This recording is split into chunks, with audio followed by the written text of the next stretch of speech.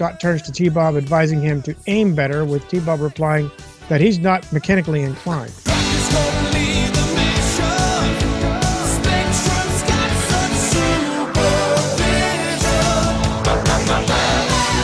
I guess the controls were more important than T-Bob at this point. I guess so. Well, actually, yeah, because Rhino's a lot more valuable than T-Bob's quirks. I'm just saying. And Miles tells him to go and disable their vehicles just in case. Now, I like this. This is some smart thinking by him.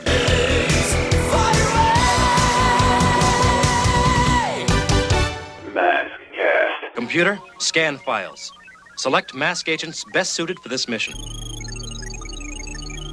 Jason Gross, radio broadcaster, retro gamer, blogger, M.A.S.K movie co-writer, vehicle codename 6000, 80s guru skills critical, Wyatt Bloom, broadcast technician, DJ, critic, M.A.S.K movie co-writer, vehicle codename Phoenix, 80s analysis vital. Personnel approved. Assemble Mobile Armored Strike Command. Welcome, agents, to MASKast 61, which continues Season 5 of the podcast of reviewing episodes 41 to 50 of the M.A.S.K animated series. On this show, we'll be breaking down episode 46, Secret of the Stones, which will include our usual play-by-play commentary, along with audio clips mixed in from the actual episode. We'll take a break at the dramatic halfway point and at the finale of the episode to give our opinions and rate using our 1 to 5 scale system. After we've completed our review, we'll read back listener comments as well as the results of our poll, which you can find by visiting our website, agentsofmask.com, and looking for the MASKast assignment in the right-hand column. We cordially invite you to participate before each podcast or by joining us for our live Google Hangout recording session, like many of you are right now. We typically post a link to the Hangout a few hours in advance on our social media, so if you miss it, you can always watch us by connecting with the Agents of M.A.S.K YouTube channel, as it's always posted there after the show. Secret of the Stones was originally broadcast on December 2nd, 1985 in the U.S., and features Venom going after a mystery stone that contains a power to make objects weightless. It's up to M.A.S.K to stop them from obtaining these powers in a showdown near the Yucatan Peninsula in Mexico. I'm Jason, one of your hosts of MASKast, and with me as always is my longtime friend and fellow co-host, the Wally Carew to my David Lyons.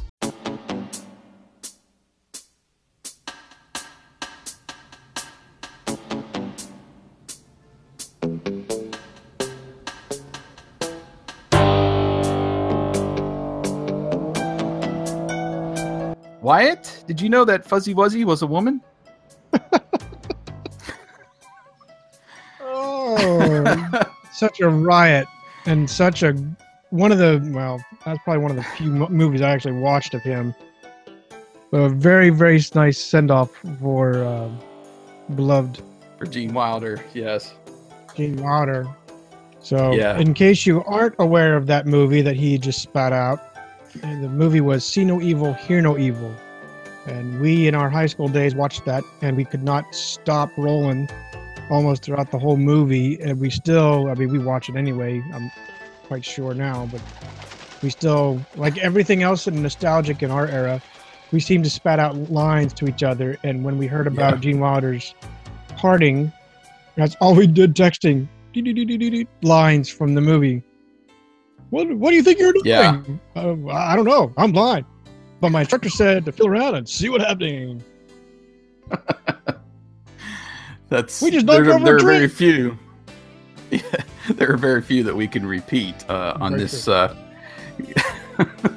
show that's clean on iTunes. But it's funny. Yeah, just looking through all the comments and the tribute articles last week, and people remember Willy Wonka, Blazing Saddles, Young Frankenstein, and I'm sitting here. I said the movie I've seen the most of his is See No Evil, Hear No Evil, which it seemed like it was on the background every time we were hanging out over at your house. The Stooges. Yes, or Armed and Dangerous. It might have been on the same tape that you recorded off HBO or Showtime or wherever you got it. But that movie just it launched me into watching the other Gene Wilder and Richard Pryor movies, which are most are pretty good. But yeah, there's just so many one-liners in that we still use to this day. That and like you mentioned earlier, Blazing Saddles. I mean, that was. Yeah. I remember I was in work, and this was 01 or 02, and I still remember this day. One of my coworkers was coming up to me, and he did exactly the Blazing Saddles bit, and he didn't even know he did it.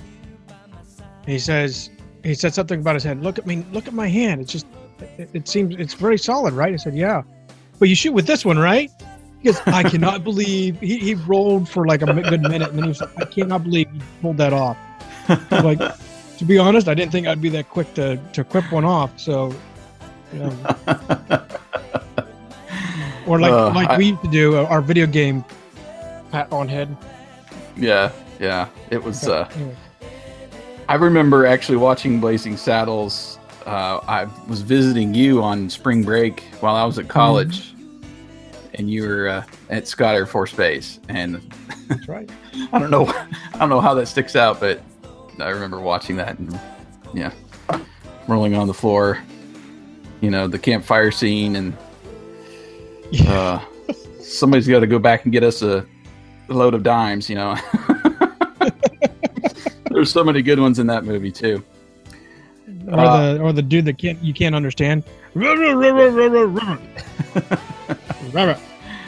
So, well, for Gene Wilder fans, I know there a couple of those movies were in theaters last weekend, and they're actually re-releasing Young Frankenstein, I think in early October at AMC. So, yes, those of you who want to go check that out, it'll be out there. But let's switch from our our blind and deaf days here to mask, and let's get our mask on. Get your mask on. Well, since we last did a podcast, we got some new images courtesy IDW and Comic Book Resources that showcased the first cover of the M.A.S.K. comic series coming in November. In fact, at one point, I thought our website was going to blow up. Because, which is great for us. I mean, that was awesome. Well, and it was unexpected, too. But after I found those covers on, it was on Comic Book Resources, I quickly put a post together for our website, and IDW's official Facebook page and Twitter. And, of course, the writer, Brandon Easton, on both, I think, his Facebook and Twitter, shared the link to our website. And we very nearly equaled the website hits of our best month in just one day. I mean, it was just insane, for a fan site that's, I guess you would say, relatively obscure, our beloved M.A.S.K. 80s franchise. 40,000 hits on one article was very exciting. Let me just tell you. To say the least. I don't know what the final tally, was, but I mean, it was just amazing. The people that were getting pushed over that way, and then, the sharing, and most of them came through Facebook. And say thanks to IDW and to Brandon for, sharing our link. And then also for everybody who kept sharing, and there was a lot of comments too. I mean, good and bad, and everybody's got their opinion on this. And we talked about that in a previous chat, I believe, with Eric, once they released the first character designs and images for the new comic. Some very, very strong opinions both ways on this. And I think we're still, if I'm not going to speak for you, but I want to say we're both kind of still in the middle on this until we actually get our hands on a comic and see what it's all about. You're right. I guess I'm leaning more on the positive. I guess I'm really excited to see what it's going to be like. I have a lot of high hopes for it, but I'm like you. I'm really on the fence because I don't know. I don't know if they screwed it up or if they've got added a nice twist to it that's we can grasp and say, yeah, let's roll with this. Let's keep it going. Yeah. So I'm cautiously optimistic, I guess you'll say. Mm-hmm. I like some of the things I've seen so far. And, I mean, if you really wanted to nitpick it to death, you probably could. People got some pretty strong opinions about leaving Scott and T-Bob out, that sort of thing. But I think it's been pretty clear from the beginning that they're kind of going a new direction with the origin and making it more gritty and more modern, away from the, I don't want to say cheesiness, but just we've reviewed now. We will review 46 episodes tonight, and there's just that level of the jokes and the campiness almost of the show that I don't know would work in modern age. But if this comic goes half dozen issues and maybe they decide to do a classic series and pick up where they left off in 1987 or 86, wherever, that could happen as well. But I definitely want to give the new comic a chance, and everybody should just go out and basically supporting the franchise too. Right. It's not just the writer or the artists. You are, but it's also supporting a franchise that's been dormant for nearly 30 years. So that's it. Anyway, it's exciting. I'm constantly looking for new covers.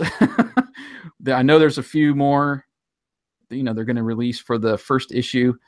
And then we've seen some new covers sneak up on us for this M.A.S.K Revolution comic that comes out at the end of this month in September, which will tell us a little bit about the origin of M.A.S.K and moving forward into their actual series in November. So very exciting time.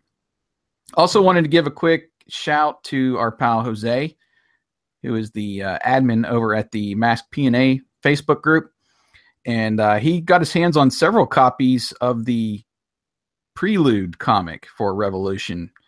And he's giving away several of those throughout the month of September.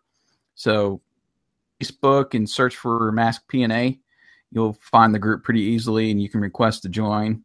And then he's been throwing out trivia questions. He gives you a little heads up of when the question is coming. And then if you're the first person to answer correctly, you'll win the comic. This is the issue that is currently available. If you go over to IDW's website, and you can download it for free. I think it's also, you can download it, or I've downloaded it through the IDW app. So if you'll download that, you can find the Prelude issue available now. But I'm not sure if it's readily available in comic book shops or not. But Jose's been kind enough to be doing some giveaways, mainly since we got M.A.S.K Day coming up too later this month. That's true. So we got the 31st anniversary of the show on September 30th, I want to say, yes, is what we determined.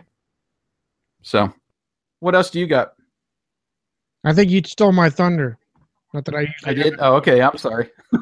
I am gonna foot stomp. We want to really support the effort for M.A.S.K. We like Jason said, this franchise has been relatively dormant as far as mainstream, basically since its demise, unfortunately. And with the resurgence, with the help of all the websites, all the fans, that's what's, I believe, is percolating this activity. And this is where, like I said a few times before, that if we don't support it, it's going to go away, and we're going to lose M.A.S.K for who knows how long again. So even if you really hate the ideas or what's going on, give it a fair shot. Go down, get a comic book, and see what it's about. If nothing else, pay the $3-5, whatever they're charging, and show the interest that we're there. We want M.A.S.K to be rejuvenated, so we can get our franchise back, basically.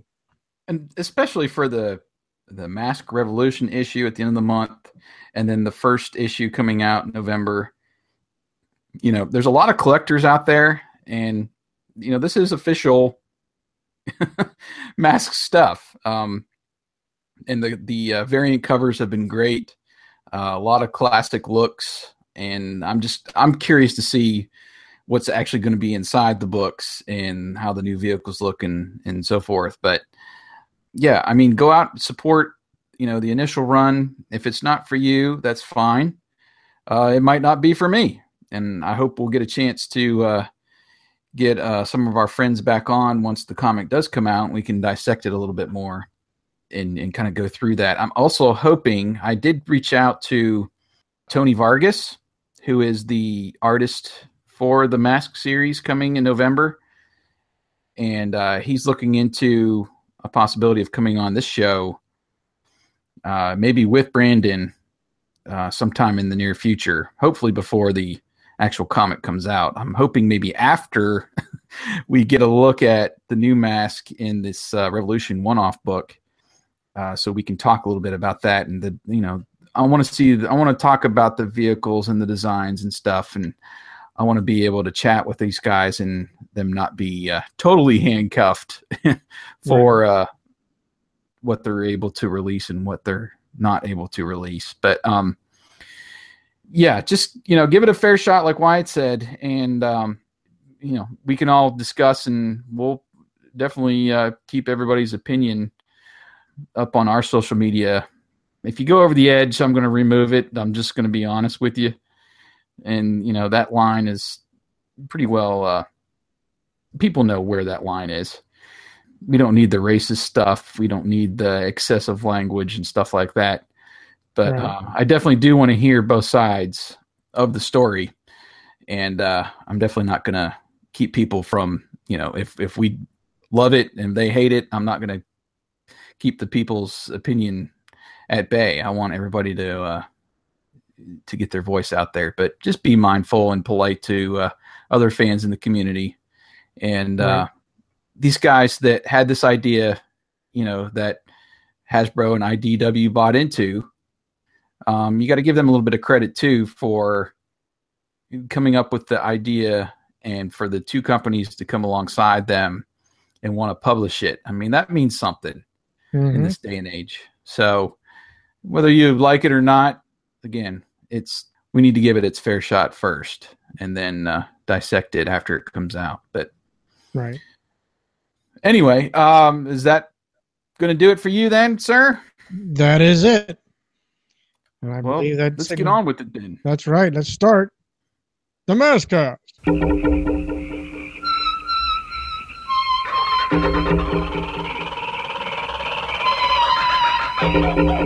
We eerily fade up on a moonlit night in what appears to be a jungle scene with the animal noises, and an explorer is walking through, and he ends up coming upon the Mayan ruins. This individual turns and sees a native man and his son approaching and ducks behind a part of the ruins. The Aborigine states that the time has come and looks to the boy to begin. This boy incredibly lifts this 2, maybe 3 foot square hewed out stone over his head and begins juggling it like a little juggling ball, with the explorer looking on in amazement. We cut to T-Bob and Scott playing frisbee at the Tractor Mansion, with T-Bob ridiculously spinning the discus as Rhino pulls up.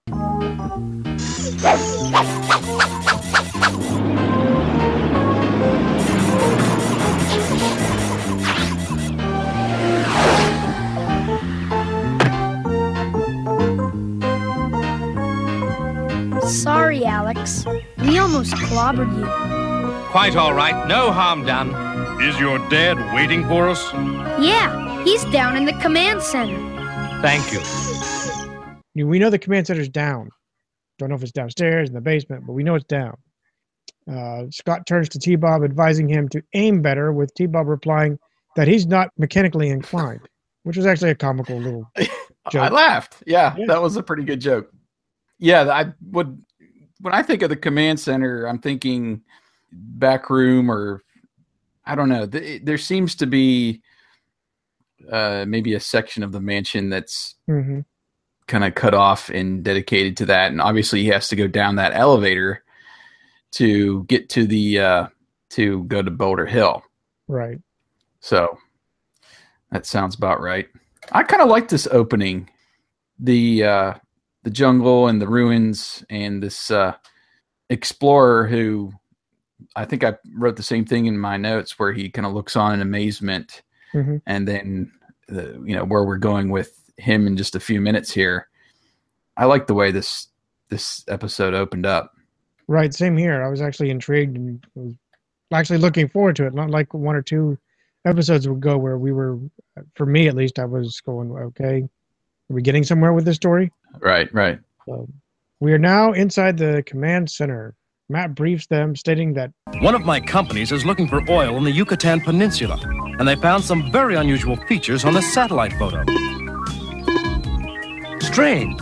This is a very powerful burst of electromagnetic energy. Hondo adds that it's coming from a man-made rectangular area, where he asks, what is it? Matt replies that it is a mystery. It doesn't appear on any maps. Then he adds that it's the size of a city and it isn't supposed to be there. Alex suggests that it's a mystery that Matt Tracker would investigate, and Matt basically adds the third person here, says he might. We're now fade up on the jungle village with our illustrious Venom theme fading up. And we zoom into one of these huts. The explorer that we saw in the first scene is telling his story to Mayhem, and Vanessa and Rax and Dagger are all in this hut. Yep, that little kid could lift them giant stones like they was balloons. And as soon as I seen it, I says, that's something you'd want to know about. This is a map I made of the place. And he hands Mayhem a map, and Mayhem offers him a briefcase full of money in return. The explorer says goodbye and exits the hut with the money. I think he refers to and says, this will buy a lot of coffee beans or something. Yes, that's what he said. I like this, that we get to see a little bit of Venom's network.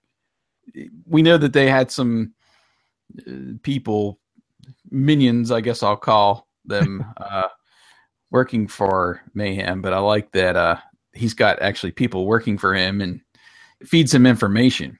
Right. I was impressed, though, that they actually give him money and he lets it go. It's not, there's no joke about, oh, he won't realize it's counterfeit or something like that. Or there's no, hey, you didn't finish the job, you moron. There's nothing. True. He was gladly giving him the case of money. He's done. So I was really kind of surprised and almost taken aback that he let that happen. Yeah, that is a little bit out of character because he's all about double crossing. That's it. So now turning to Mayhem, Rax gripes that they'll probably be staying in this crummy jungle for a while longer. Vanessa asks what's eating him, and he says, what isn't? He's never seen so many beasts in one place. And we see a spider crawl onto him, and he shakes it off. Vanessa gets a good laugh, and Dagger tries to figure out what their play is or what they're going to do. So we can move these big rocks, and we can take the pyramids apart and get all the treasure they probably put in them, right? I'm not interested in treasure. What I want is the power that makes the rocks weightless. We could start a rock juggling act in a circus. We could, just for starters. Lift Fort Knox from its foundation and carry the whole thing off.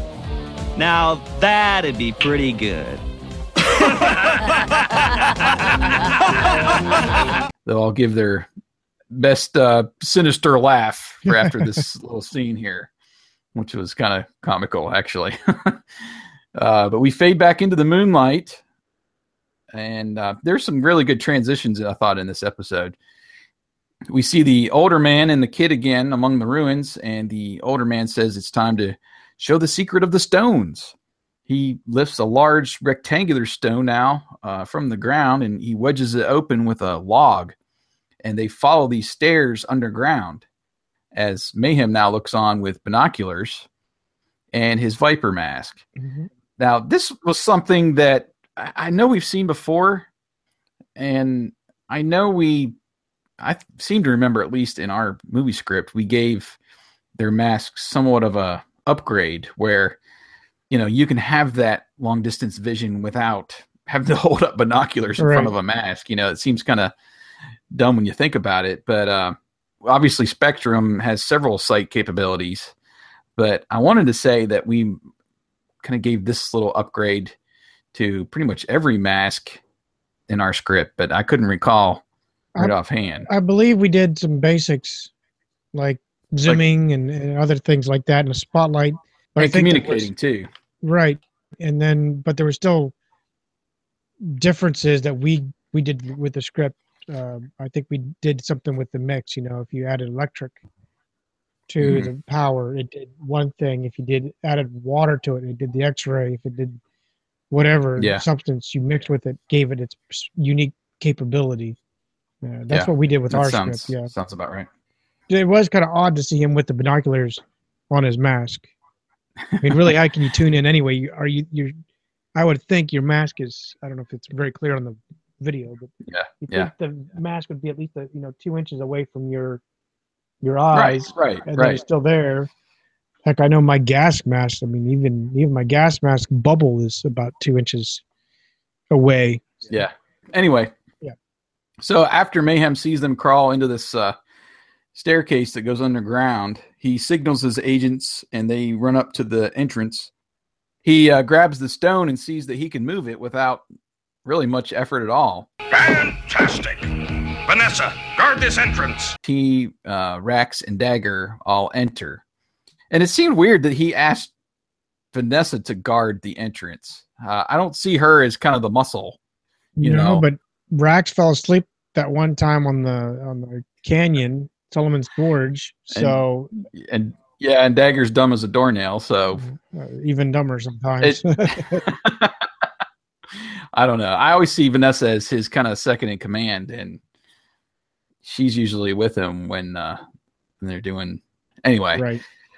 Now we head back over to M.A.S.K at their camp in the jungle, where they have this huge bonfire. Is what it looked like to me. It's probably the scale wasn't right, but it looked like a freaking bonfire. Wonder how long the weenie stick had to been. But anyway. With Alex suggesting that they will make it to the site, the dig, basically, tomorrow morning. We get a viewpoint from under Rhino, which was actually very good. We get to see the axle underneath, with Scott climbing into the cab where he finds T-Bob and asks if he's ever getting out of this truck. Oh, are you kidding? Do you realize what's in this jungle? Pythons, tarantulas, scorpions, cheetahs, gibbons. I'm staying in here where it's safe. Now, don't disturb my reading. T-Bob. Great yellow belly chicken mode has engaged. He then slams the door, and as he says, don't disturb my reading, he holds the passenger door shut, and then a monkey just happens to climb in on the driver's side, where T-Bob actually goes ape and shouts, "Monkey attack!" I actually thought that was hilarious. And then the monkey cleverly locks the doors and pounces on T-Bob as Matt walks up and asks what's happening. What happened? There's a monkey in there with T-Bob, and the door's locked. This is no time for monkey business. Rhino's controls might be damaged. T-Bob, get that monkey out of there. Use your head. I can't! He's using it! I guess the controls were more important than T-Bob at this point. I guess so. Well, actually, yeah, because Rhino's a lot more valuable than T-Bob's quirks. I'm just saying. And we know he's held to go with like bubble gum and stuff like that. So and popcorn and everything else. But T-Bob then replies as the monkey is banging on the drum all day. That's a good thing. That's going to get in your mind now. Hondo suggests the ejector seat, saying he could launch him. Back inside the cab, the monkey is at the wheel, while T-Bob, for whatever reason, does not make sense, but he's standing on his head, saying, if you can't lick him, launch him. So T-Bob hits the button and ends up injecting himself, which, even though it was kind of hilarious, that was actually a very cool scene because we actually get to see the ejector seat on Rhino function on the cartoon. Yes. I was very pleased to see that. And it being an actual part of the toy, even though this was used in a silly manner, I thought it was fun that they incorporated that. Yeah. Then this essentially spooks the monkey off. We then see T-Bob hanging in some vines, and Matt commends him on his brilliant idea to scare him away without harming the monkey. Wasn't he worried about the controls initially? But, yeah, right. So T-Bob replied that he had high hopes for it. We're taken back into the... Yeah, that was a roll your eyes moment. We're taken back inside the tunnels where we see the native father who tells his son that tomorrow night we shall come back and I shall explain the history of the power. Why not explain it now? We'd all like to hear. So, always there are seekers of the power. Begone, or the coming sun will trap you here. Dagger walks in and says that his son looks a little small. Yep, his brilliance just shines right about now. I was laughing at that. I thought that was funny. Then we transition outdoors when the night fades and the sun begins to shine. Right, and then the stone lid to the passage begins to slip off the log, and we see Vanessa trying to keep it from closing and says it's getting heavier. And now I'm beginning to understand what the power is and what controls it.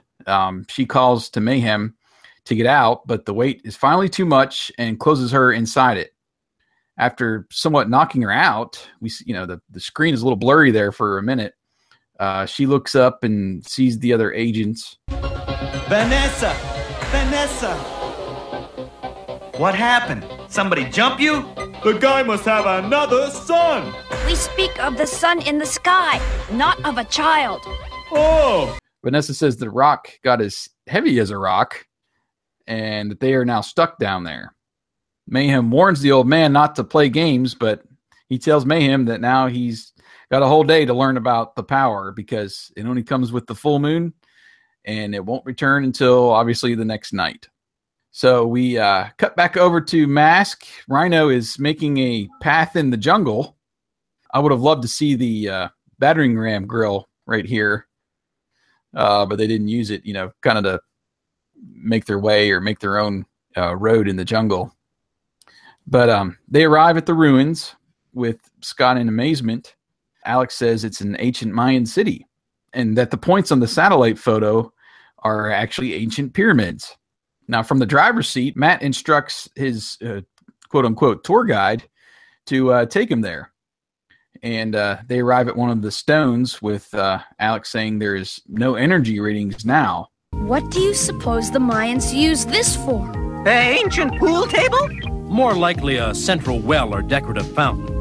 Come on, let's set up camp. Well, then we cut to later that night.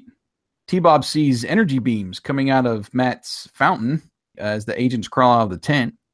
Alex suggests that the energy flares are coming from some underground chamber. Hondo thinks there might be a way to get there through the pyramids. So while the agents have a look, Scott determines it's a good time to practice Frisbee again. And after Scott compliments T-Bob on a good throw, T-Bob asks what the large round stone with the pictures are for. Scott tells him that Alex believes they are calendars, which T-Bob joking talk about making a heavy date, rolling my eyes, number 2. Scott tells him to throw the Frisbee one more time and runs away. And as he stops, he gives T-Bob the okay to go ahead and throw it. T-Bob does his little discus spin again and bumps the giant rock calendar. Well, now it starts to fall on him. T-Bob, look out!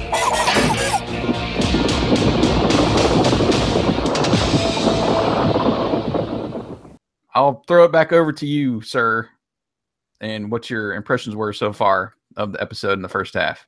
Well, actually, I'm very intrigued with the episode. I really like where they're going with this plot. We see this really odd, to us it'd be an odd scene, but for M.A.S.K, I guess nothing's too odd. But we see a child lifting these heavy rocks with the greatest of ease, and with these energy readings spiking the interest of Matt enough to invite Hondo and Alex to go investigate this. We see the hint for Tracker Oil in the conversation. And we get the viewpoint from the rafters, which was a nice touch with the Explorer. We get the Explorer being kind of a good agent or narc in this scene. That was actually a nice touch, especially an out of character touch like we talked about, where he actually got paid off and there was nothing, no counterfeit, nothing was said about it. The plot, like I said, was great in that Miles is trying to use the power to be able to get at Fort Knox and essentially everything else, be able to just steal things at whim. To me, there was a great deal of storytelling throughout the first half of this, but I liked it because you got to see the story build and why. At least how I interpreted it. I did like the Axel view from underneath Rhino. I like when they actually look at completely different viewpoints. I enjoy that. Yeah, they're very creative with all that, the setups, and that was one of the things that I really thought stood out, at least in the first half, was those setup shots and sweeping shots. I've captured several panoramas from this episode. If you're over at our Facebook page and Twitter this past week, posted over there, there was just so many great just side to side shots and viewpoints throughout. Right. The tunnel scene and the reason for getting trapped was a very good story. I guess what made me the ticks is probably the best way to put it. The ticks were, why was T-Bob upside down in Rhino? Didn't make sense. Maybe the monkey flipped him upside down, I guess. Yeah, I don't know. I didn't really pay any mind to that. The other one was that it kind of stuck out with me. If you looked at Rhino's artistry, how it was drawn, at least when they did the front end shots, to me, it was just odd. It was different. It was like there was a lot thicker grill, bumper. It was just, to me, it was just drawn wrong. So I knocked it down a little bit for that. And this commercial break, to me, was just, they could have set it up a lot better. To me, it was really lackluster. It wasn't a good scene to me. Yeah. But for that, I'm at a solid 4.5 with everything. How about you? Okay. Yeah, I don't even have enough to even knock it down a half point for me. I was still at around a 5. Talking about the drama at the break, they revealed what the power was maybe a bit early, and it basically just telegraphed that T-Bob wasn't going to get crushed because the stones weren't heavy at all. So that drama was kind of easy to decipher, like you said, and maybe had they not totally revealed that. But I don't know. Now that I think about it, it had gotten to the point where the stone came crushing down on Vanessa. So I don't know. Maybe it should have crushed him. Just based on the time of day it was. But anyway, we'll get to that once we get back with the episode. But yeah, I mean, I thought it was really good. There was a couple roll my eyes moments that I mentioned, but I thought the humor was mainly a lot better. Mm-hmm. The mechanically inclined thing, I thought that was a great line.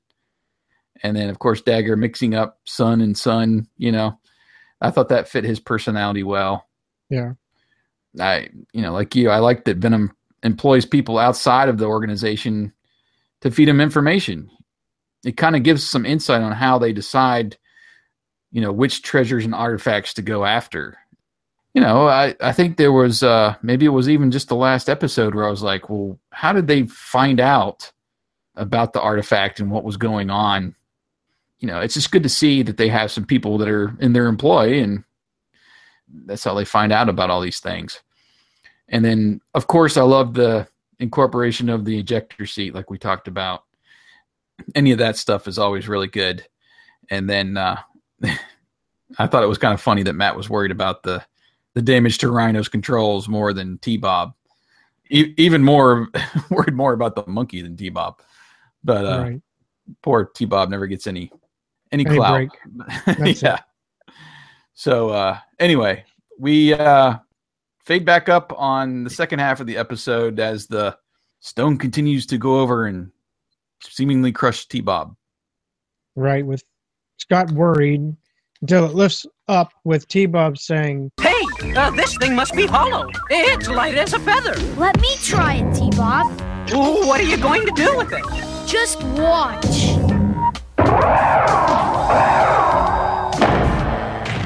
Wow! World-class frisbee! I wonder if they're all like that.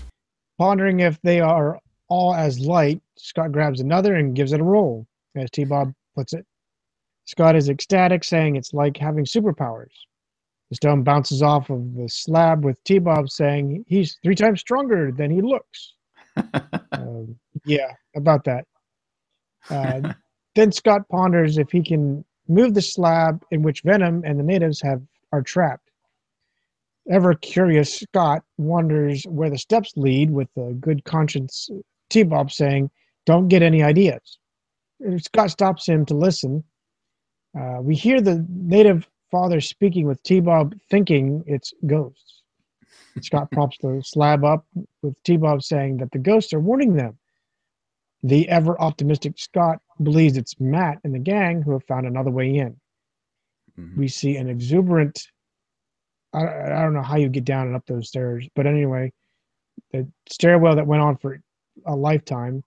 The duo get to the bottom, and we hear the native father say, "It is as I told you." And T-Bob spookingly, but it made me actually chuckle the way he says it. "See, that's not your dad." Scott suggests that they see what's going on. People who do things at midnight in caves don't like you to know what's going on. That is the stone of the gods, which makes all other stones dance when the moon is full. The stone fell from the sky before time began, and my people placed it here. Very interesting. Then T-Bob mumbles mayhem, with Scott shushing him and asking how they got there, with a quick reply from T-Bob saying, how do we get out of here? Yeah, right. And then Miles states how it works by the shape of the room being a radio collector, which collects the light, which I actually thought was a good input. Because that's actually, they don't really typically get into too many of the technical terms or techniques and stuff. So I actually liked how they added that and put that, script-wise, they put that in to explain how it all worked. I think he called it an antenna at one point as well. Perhaps. Which, made sense that it was like a collection point, in other words, for the energy. Well, we're taken back to the ground level, where M.A.S.K is returning to camp, with Hondo saying that pyramid was nothing but one dead end after another. Yes, but don't you marvel at how a primitive people could have built such wonders? Each stone weighs tons. They must have been real healthy guys. Hey, what's going on here? He leans back against Rhino to relax for a minute, and his weight actually pushes the truck back and almost over. Yeah. He wonders what's going on as Matt walks over a Rhino from its front bumper with one hand. Alex says, extraordinary, as Matt wonders if he could change the oil while he's at it. Right. I just thought that was a comical moment. Mayhem says the stone is the key to its power, and Scott and T-Bob, they're still looking on. Mayhem instructs Rax and Dagger to go get the stone, and Rax and Dagger slip because it's, I guess, a pretty smooth surface, almost, I guess, like a mirror, and they slide into the middle where this pillar is, where the stone rests. The duo, they giggle a little bit, and T-Bob says he always knew they were slippery characters. Rolling my eyes. Scott tells him to call Matt and that they need to stop them. And then they turn to exit the tunnel. Back up at M.A.S.K camp above ground, Alex says that Scott and T-Bob are gone after looking inside the tent. What? Where on earth have they gone? We better spread out and search. Well, I at this point was like, what happened to calling them? Scott told T-Bob to call him on his little radio. Right. They didn't really mention that again, and I thought maybe, well, they're underground and they had issues with them trying to call in before, so maybe that was why. Maybe the call didn't go through or something, but they didn't even try. Use that in the story. No. Back inside the chamber, Dagger says the stone must have been super glued to its pedestal. As they try to pry it up, Mayhem tells them to keep working or they'll be stuck down there for another day. And just then above, the clouds are now covering the moon, and the place goes dark. Mayhem wonder what's happening, and the old man says the power only works when the moonlight is directly shown onto the stone. And we head back above ground. Matt and the M.A.S.K agents find the entrance, but without the moonstone working, the lid slams shut and they can't get inside. Come on, they must have gone down there. Oh, drat. Hurry up and raise it. Whatever caused the stones to be weightless has stopped.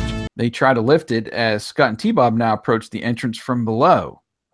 Back in the chamber, Rax has had enough, and he uses stiletto to break like this huge chunk of the stone off the pedestal. Rax, you idiot! If you damaged that stone! I got the stupid thing off, didn't I? This thing is heavy! We're gonna need help! Vanessa! So what she does is use the whip mask to basically rope him around the waist and then pull him up from this like crater area while Dagger's carrying the stone. I thought that was a little inventive. She can control it that way. It was very well. We know that she can control whip. We saw it in the last episode where she was able to grab all those cannonballs and throw it and just place it into the back of Manta. But what I didn't like in this little era, it was just because it seems like it was a bad edit. Is just as Dagger is starting to state that it's heavy and begins to ask Vanessa for the help, she's already whip on. Yeah, it's like he didn't finish the sentence. So I don't know if that was a bad edit or if it was intentional. Like, enough with this guy, whip on. That kind of scenario. Yeah, I didn't notice that, but I know that's happened before with masks activating before they even give the command, kind of a thing, But anyway, we go back above ground now. Hondo's behind the wheel of Rhino. Right where they have MacGyvered a pulley lift with Rhino's winch. Hondo begins lifting in the slab, and then the clouds push away from the moon, which gives the weightless power back to the stones. Matt and Alex quip about getting a timetable. Then Matt instructs Hondo to lock the winch just in case. We then see Scott saying, "Hey, Dad!" Then running up the steps. Scott fills him in on Venom stealing a rock down in the chamber. Hondo now exits, curiously enough, on the passenger side of Rhino.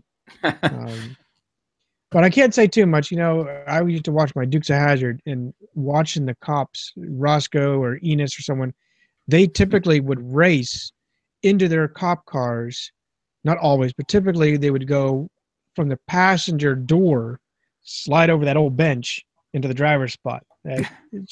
To this day, I know it was for comic value, but I'm like, yeah, that was roll my eyes. Episode 2. Stop that. Yeah, a lot easier to do with those bench seats than bucket seats. And I can still do that with my old 78.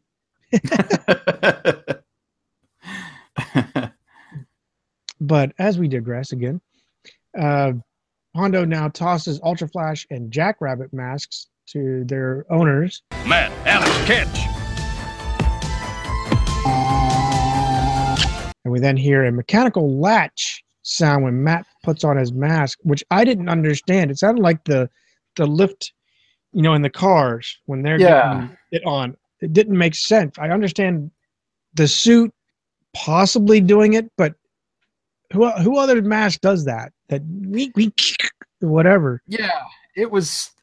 I noticed that too, and it kind of bugged me as well. It was more like a clicking in place, or I don't know. It definitely a mechanical sound. Right. To me, it was just totally out of place. Yeah, that not really needed. If they were getting the masks from the vehicle like they've done before, and we've heard that sound before, yeah, but not just when you're just putting it on. But I don't know. Maybe the masks do kind of click in place with their flight suits. I don't know. It's something to think about, I guess. So Matt begins to instruct Scott, but then he interrupts. Now, Scott. I know. I'll stay up here. And the team enters into the stairwell. We cut back to Venom as they are walking towards the stairwell with Miles saying that the powers are back and that they can lift the stone since the power has returned. Matt interrupts, saying that they've done that. Small face-off. It was actually kind of cool. They have a small face-off, then a scowl from Mayhem saying, How did M.A.S.K get here? Yeah. Rax is quick, which was actually very impressive, but Rax was quick to use Stiletto, who shoots the darts, and it actually makes a smoke screen. I'd never remember seeing that before. No, but that was actually very impressive. It's almost like tear gas or something. So he has, I don't know. I guess his darts are, sometimes they're actual darts. Sometimes they're lasers. I don't know. Lasers, it seems like, right. And now having tear gas darts, almost. It's like Hawkeye from the Avengers that has all the different kinds of arrows to shoot from his bow, Right. Got different darts he can shoot out of his helmet. Anyway. So the smoke screen, we see the smoke screen with Venom threatening the native father to find another exit. As they are exiting, Venom runs, with Miles turning to Vanessa saying that I have a brilliant idea. Block the moonlight from above, and M.A.S.K will never get out. I'll take care of it. And Vanessa just runs off and does that. And then we are taken back to M.A.S.K, where the native father starts to shout, "Intruders!" We are not with the evil ones. We will do everything in our power to return the stone to you, if you help us. We flip back and forth. We do a lot of flipping back and forth now. Yeah, Vanessa stops. Yeah, which I like it. It keeps it going, but I don't know. But anyway, Vanessa stops at the primary, I call it the primary light port, where the initial light comes in, the moonlight comes in, and looks around for something to block the moonlight, which was actually a good touch with the animation, that she actually takes the time to look. Then she finds one of the large round calendars, the discus, and uses Whip to grab it. And then she physically carries the stone and throws it over the hole, which causes the power to cease. And then we're taken back into the chamber where Hondo states that it looks like a brownout. Right, and the place goes dark again as the old man assumes they blocked off the moonlight. They have cut off the moonlight to trap us here forever. Now I know you are not with the evil ones. Back above ground, we see Venom rush to their vehicles. Rax hops on Piranha and tells Mayhem he's worried that M.A.S.K will find a way to escape. And Miles tells him to go and disable their vehicles just in case. Now, I like this. This is some smart thinking by him. M.A.S.K always seems to find a way out. Well, let's get one step ahead of them and damage their vehicles so they can't follow us. Well, and then they made a little mistake here, too. Rax takes off. He nears Rhino and shouts stiletto fire. Right. But he fires the sidecar lasers. Yeah, I didn't understand why they made that mistake. I mean, obviously it was, but I don't know why they didn't catch it in the edits. Yeah, I mean, it's like you said, it's an obvious mistake, but didn't really take anything away from the scene. He snaps the rope, holding up the entrance stone, and then he fires again to flatten Rhino's front tire. Now, below... Amazing!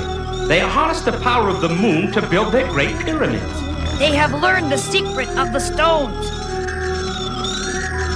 Even these remaining pieces of the stone have incredible power. But only if the moonlight strikes them.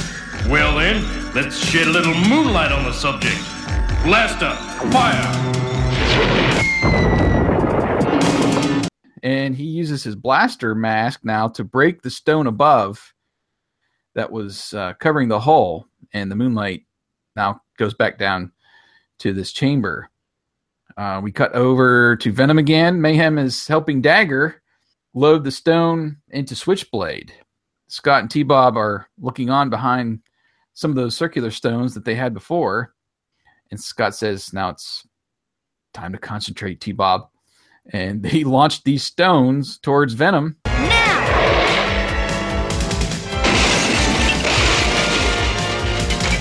Bullseye! Hey! An ancient robot! One heavily damages Jackhammer, and the other one hits Piranha. Venom looks on, and Dagger says, "Hey, an ancient robot," as the duo. I don't understand how they don't know that Scott and T-Bob are, when they see these two and this, this is walking trash can come around, they know that M.A.S.K isn't too far behind. Right. This I think is the third time they've at least seen these people, or the duo. Anyway, M.A.S.K now exits the tunnel below, and they run to Rhino. Well, Hondo, he kind of throws aside the winch rope, and Matt hops into the, I think what you call the fifth wheel buggy, and detaches it from Rhino, and the other two agents ride along as they speed away. What I liked about this scene, though, you see, I call it the mechanics of it. You see Matt push a couple buttons on the dash, basically getting it started up, and then you also see underneath, under the axle, you see all the linkages disconnect so that it can actually separate off of the Rhino chassis and go take off. That was actually very, very cool. I like seeing the mechanics of how things work. We cut back to Venom and our duo. They launch another pair of stone discs, but Vanessa uses her whip mask to knock them down. M.A.S.K approaches with Hondo shooting blaster, shouting "Blaster fire!" Again, a little misquote there, because it's usually blaster on for M.A.S.K. But there's also a latency here, because the M.A.S.K shoots before he even says the command. Anyway, they load up the stone and climb into Switchblade, as well as Manta, and run off as M.A.S.K approaches, and Scott says that they are out of range. Matt jokes that they look like they are practicing for the Olympic discus event, and this is them joking about the calendar stones being tossed. Dear me, it looks as though Venom has finally beaten us. We certainly can't chase them in this. The evil ones will not leave. The arms of the moon power reach only to the boundary of our city. That's when we turn to Switchblade making a pass with Miles gleefully chuckling that it'll take days for them to leave the jungle while he will have robbed half the world. Suddenly, Switchblade begins to quake. It also loses a little bit of altitude, with Miles saying he's at full power but falling. And this was actually a great clip here where we see Switchblade actually fall and then exploding on the forest bed. I like that too. It didn't show. It wasn't really an explosion. It was more of a smoke, just kind of billowing up from the wreckage. I thought I saw a small explosion, but that's could have been. We are taken to the ground where we see a very beat up Switchblade with the stone glowing, and Miles just laying on the ground. Manta pulls up with Vanessa saying, "It looks like the bottom fell out of another plan." The stone is too unpredictable. It suddenly turns super heavy. Let's get out of here. I still thought that was too short, but being that they only had one good vehicle left, perhaps it actually was wise to retreat this time, unlike any other time that they do it. I thought it was better this time, and he actually gave a reason why they ran off. than Right. just, M.A.S.K is winning. Time to go home. Let's get out of here. Yeah. So we cut back to the stone being dragged behind the tandem or fifth wheel buggy with all but Alex riding along. Alex is now walking alongside with the natives, stating that it's part of a collapsed star, which is the heaviest substance known at the time, adding that the small piece weighs tons. The Mayans had discovered that stone works only when in proper alignment with the moon, and that particular spot where the Mayan pyramids were happens to be that particular little piece on Earth. So this chunk of star is useless anywhere else. I guess that'll teach Venom to try to catch a falling star.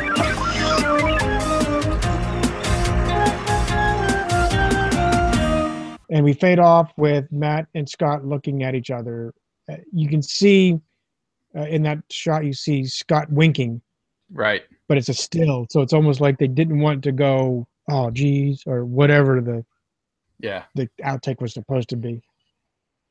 And that leads us on. I kind of like that better than the chuckle that they always do at the end. It was just more of a, oh, yeah, here goes T-Bob again. And, just give him a little wink and zoom in rather than laugh and zoom out, which they do in most episodes. True. And that takes us to our PSA. Right. And we go back to the Tracker mansion. Scott finds a toy car at the top of the staircase, and he starts to scold T-Bob for leaving his toys outside of the game room. T-Bob! Yes, old robot maker? You know you're not supposed to leave our toys lying around outside the game room. It's dangerous. Somebody could trip over one and fall. T-Bob complains that he forgot one little toy and he has to get a lecture as he's walking down the stairs. Well, there's roller skate, I think it was. Yep. Still there, and he steps on that and, of course, takes a tumble to the bottom of the staircase. And he finally says, okay, so I forgot 2 toys. Fade out for the end of the episode. So you were at a 4.5 at halftime. Where did you go from here to the final rating? Well, I'll give my synopsis. This was a better episode than what we've seen for a little bit. The storyline and the plot are actually a very good storyline to include the Mayan culture. Gave it some realism there, especially since history tells us that they were the ones that actually did create the calendars. And the use of that location just seemed to be a great way to I guess make it specifically where they unlock the power of that star. Yeah. There was also a nice technical ad with them saying it was a radio collector and that the cloud cover will actually affect its power. The duo are actually useful in this episode, unlike just being part of the gag reel. Agreed.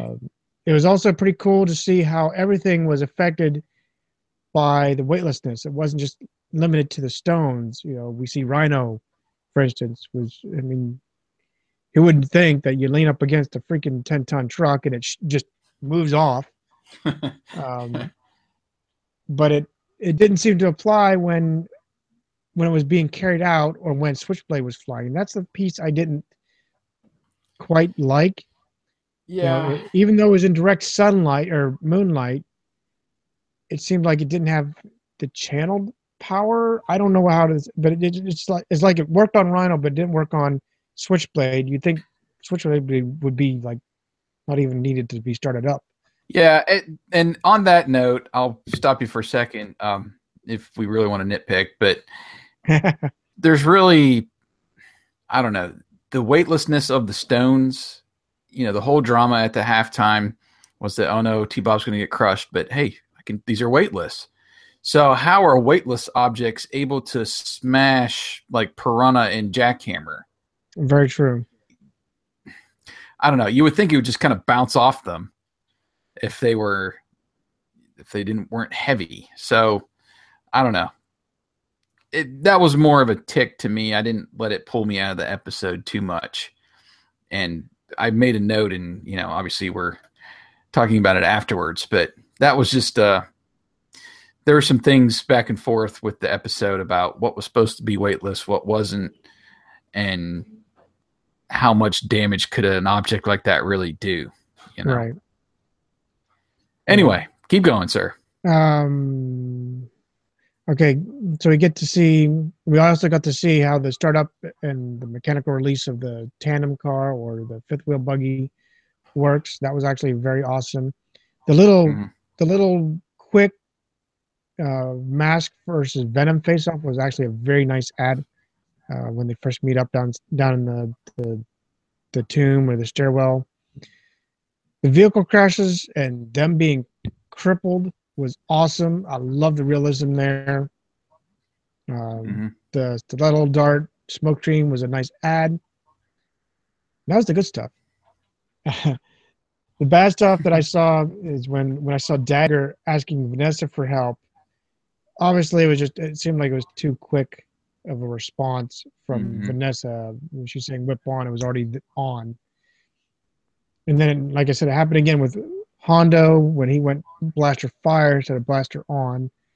Again, his power engaged before he even said anything. A little tick, but it still was out of place, was that mechanical latch sound. We mentioned it on Ultra Flash being when he puts on the mask. Rax shouting stiletto fire, and it actually shoots out the Piranha sub. Yeah. That was out of place. And then the most obvious of them all, the PSA had nothing to do with the story. Overall, I'm at a 4 just because of the mistakes there. It was very good, though. It was hard not to mark it down, but there was enough of it I had to give it a kick down. Okay. How about you? Well, I actually rated it higher than you this time. That's almost a first. It might be a second. I'm sticking with my 4.5, and I'm going to round it up to 5. And this is, again, being in this stretch of episodes, I thought this was very good compared to some of the recent ones that we've reviewed. In the second half, animation was still top notch. Great angles. There was another kind of under the fifth wheel buggy camera angle. Well, camera, but anyway, when they were approaching the scene there when they were battling Venom, that I really liked. And, you know, the sweeping shot when Venom encounters M.A.S.K in the tunnel, I thought was another great moment. They've done that once before. I'm trying to remember which episode it was. I think it was the one with the horses that they're stealing. They turn a corner and there's Matt standing there. But they did it this time with all the agents. Yeah. And I thought that was a really good encounter. I don't know. I was just impressed with the animation and the creativity in this episode. A lot better humor. I thought, like you did, Scott and T-Bob was used very well. Right. They established their little frisbee throwing early, and they kind of used it throughout. So it wasn't really a sidebar. No, and it wasn't in the middle of an episode. And it wasn't overkill. And they did it like in that first scene, you know, when they're at the Tracker Mansion. So it wasn't in the middle of an episode where we got let's establish this frisbee throwing so we can use it at the end of the episode. They did it early enough that it didn't feel forced. So I thought that was good, and they used them well. It was nice to see Ultra Flash, you know, and Matt's get up in Rhino and the fifth wheel buggy. Was hoping they would use Ultra Flash. They did get somewhat of a pretty good battle, you know, Hondo using blaster. I thought we were going to get some torch fireballs at a couple times, but we never did.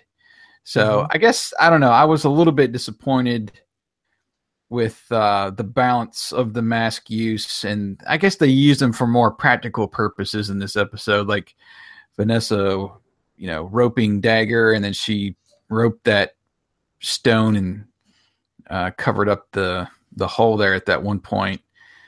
I don't know. I like to see them battling each other more. And we got a little bit of that, you know, like I said, with Hondo and then with Rax shooting those darts. But I don't know. Just I wanted a little bit more. And I thought Mayhem was, dare I say, smart in this episode. At least more logical, I would say. Like we discussed when they ran off at the end. And then him instructing Rax to disable the M.A.S.K vehicles as they're trying to make their getaway. So I thought it was a little more sound with the overall logic that Mayhem used in this episode. I only counted 3 rolling my eyes moments, which is probably the maximum before I start deducting, half points here and there. Are you starting that type of counter now that you have to start rolling? We're up to 5 roll your eyes moments.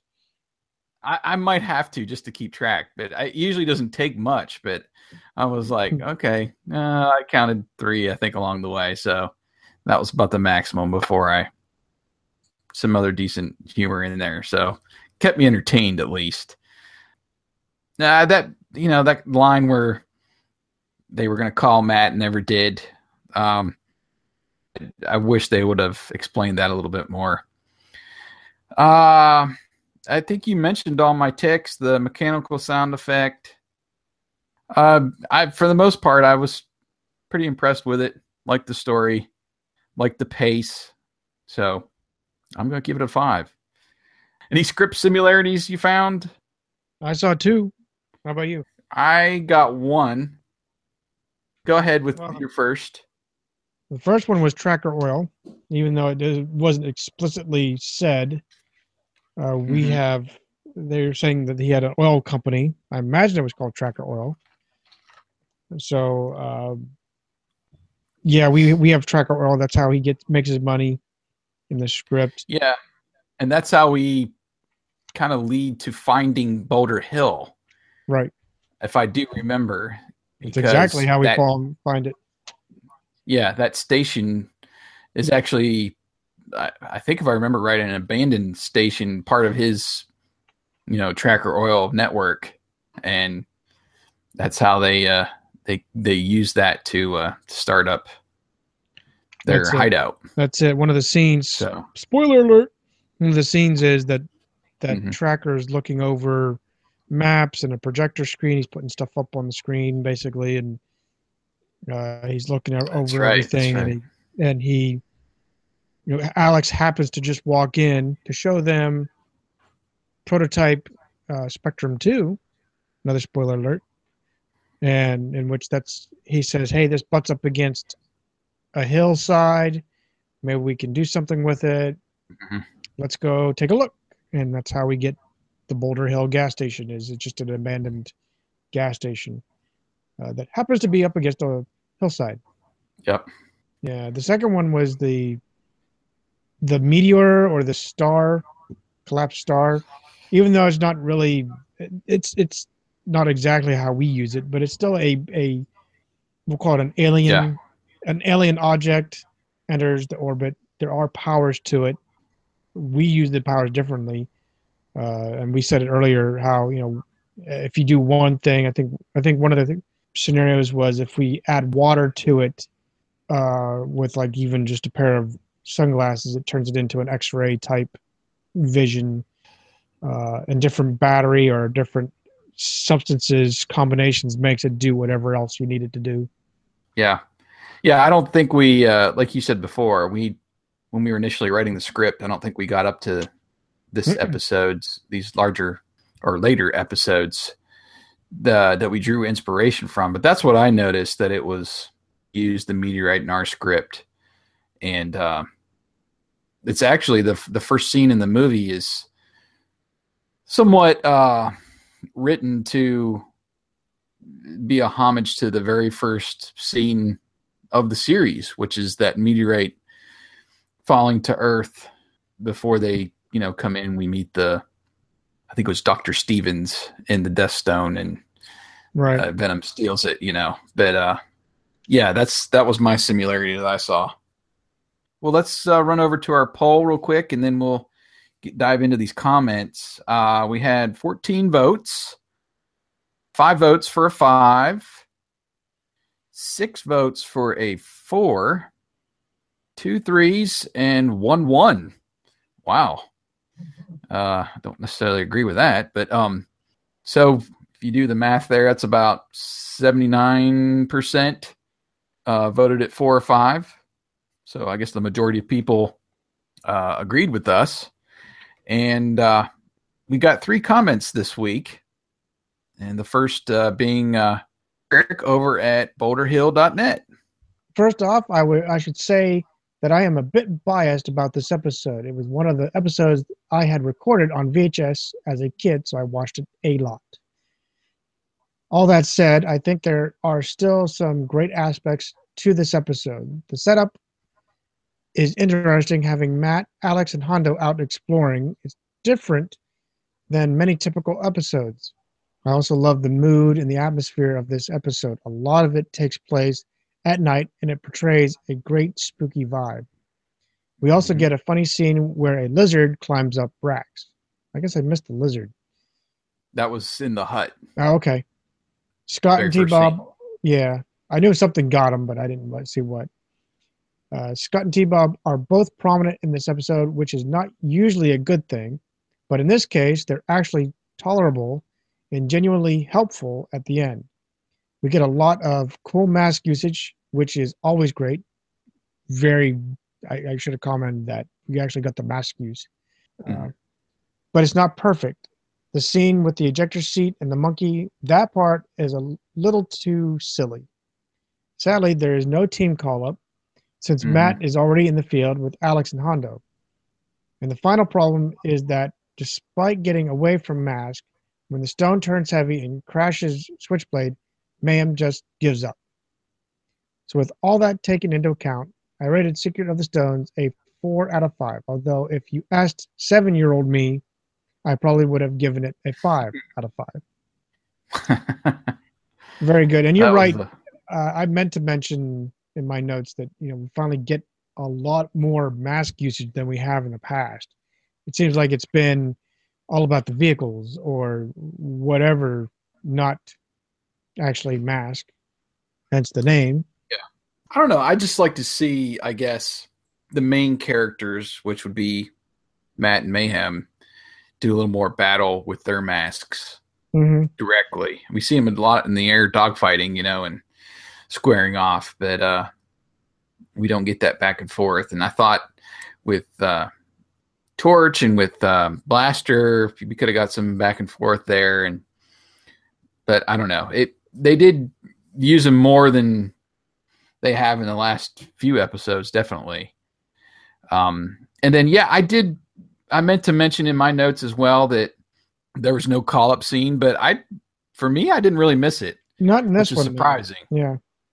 I usually gripe when they don't put it in there because it is one of those things that probably 90% of the episodes have and kind of ties them together. You're looking for that, like we said many times, that Voltron sequence, right, where you're looking for Optimus to say roll out, and there's just those consistencies that we are used to, and M.A.S.K is doing that, even though they're sometimes silly. Those call-up scenes is definitely part of the show. But I don't know. I guess it was just since they're all traveling together and it wasn't Matt and maybe one other agent that's on scene and they have to call somebody to help, I didn't really miss it, I guess. So anyway. That takes us over to Anna. Anna says, this is a really entertaining episode that I remember very well from my childhood. Firstly, I like the scene with Venom when they give money to their spy. Venom is, like M.A.S.K, a wealthy organization, but it's sad that we never get to see their main headquarters, and if they have a similar room to energize their masks. That's a good point. There's a couple, they had that huge sub in one of those episodes with all their little minions on aboard, Yeah, yep. They had that transforming oil rig out in the ocean. We've seen a few of their, what I would call their hideouts or bases, but they've never really had a main headquarters opposite Boulder Hill, Right. There was Castle Grayskull. There was Snake Mountain. But anyway, back to what Anna was saying. I also like the scene when the stone falls on Vanessa and Rax and Dagger ask her what happened. As an adult, I also see that this episode has some flaws. The first and the most important flaw is that all the time would have been very easy for both Mask and Venom to use their masks to get out of the cave. And I don't understand why Venom don't take that into consideration when they trap them. Very true. Yeah, I mean... Heck, they have the Venom mask or the Viper mask that has acid. They could have eaten the way out of the door.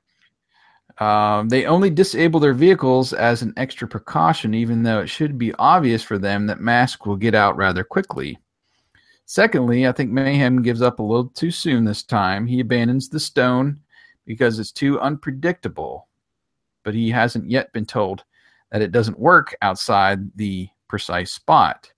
I suppose it would have been a problem for Venom to take the stone with them in Manta if they had wanted to.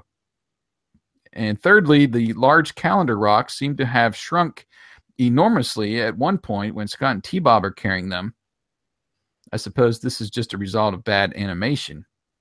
In spite of the flaws, I still enjoy watching this episode and really like the story as a whole. I therefore gave it a 4. So that was Anna's take. Glad to have Anna back after going MIA for a couple podcasts, but I always like her viewpoint and some very good points there. I didn't think about them trying to drag that stone off in Manta, but I don't know. I kind of, that too unpredictable reasoning, I guess, worked for me more than her. Then we had one final commenter. Chad Seen or Sign. I apologize if I'm not pronouncing it right. But he writes, pretty good episode, a couple hiccups here and there, most notably when Rax calls for Stiletto to fire, yet the blast clearly comes from the Piranha sidecar. I like the Indiana Jones feel it had with the stone only being powerful at this location. The animation and art style was pretty good too. Not nearly as refined as the team responsible for Vanishing Point or Lost Riches of Rio, but still pretty good. As a diehard T-Bob fan, I'm not joking, put him in a wetsuit or PJs, and I'll always get a kick out of it.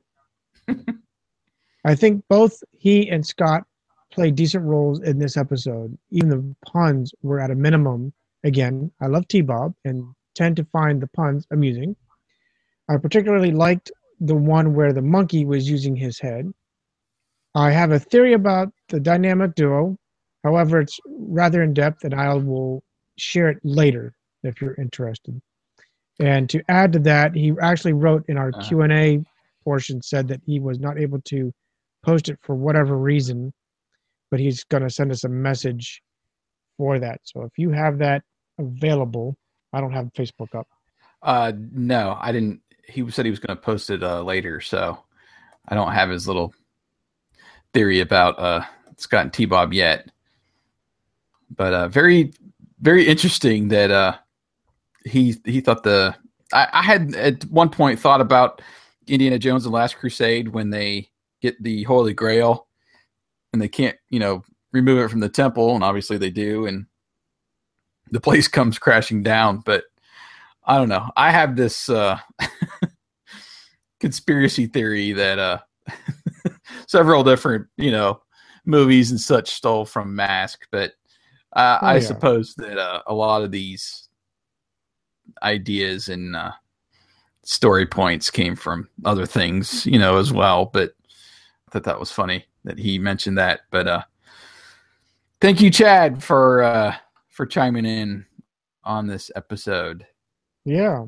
I think that about does it. It does, but I wanted to give a shout out while we have you.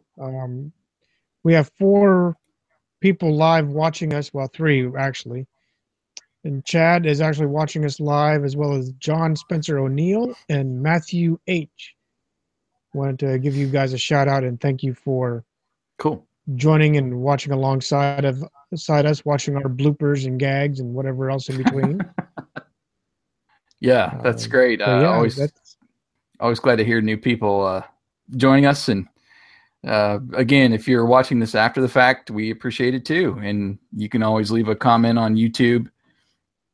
Several people I know that actually didn't know about the podcast and only just thought this was over YouTube. So if you're watching this on YouTube later, you can also download the podcast on your favorite podcast app and actually get the clips that I add in painstakingly sometimes to make it a fun listening experience. But thank you so much. And we will hopefully be back in the studios before too long. And as we're trying to get through this season 5 of MASKast, we've only got 4 episodes left now to review before I try to get them done for the end of the year. The next one will be number 47, The Lost Fleet.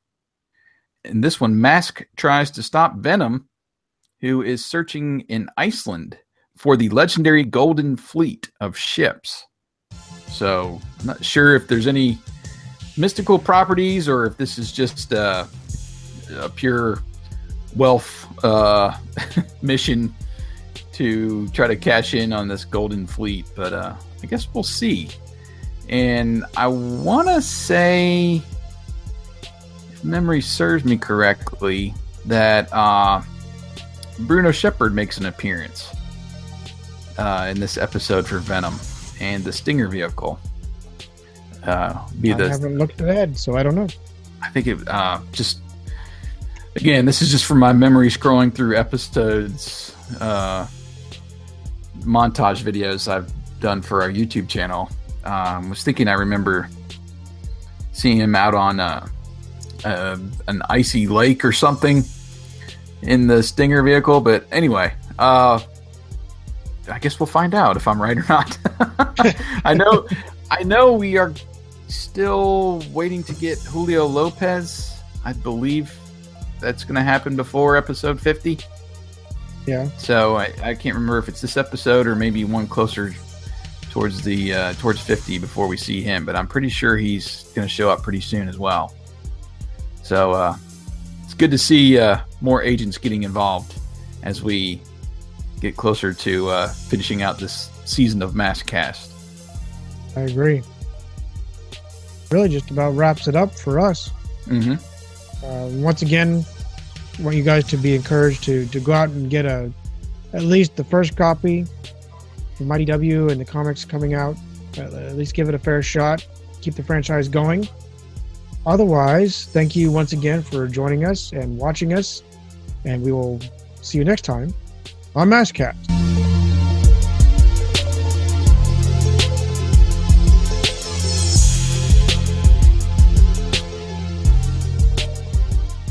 MASKast.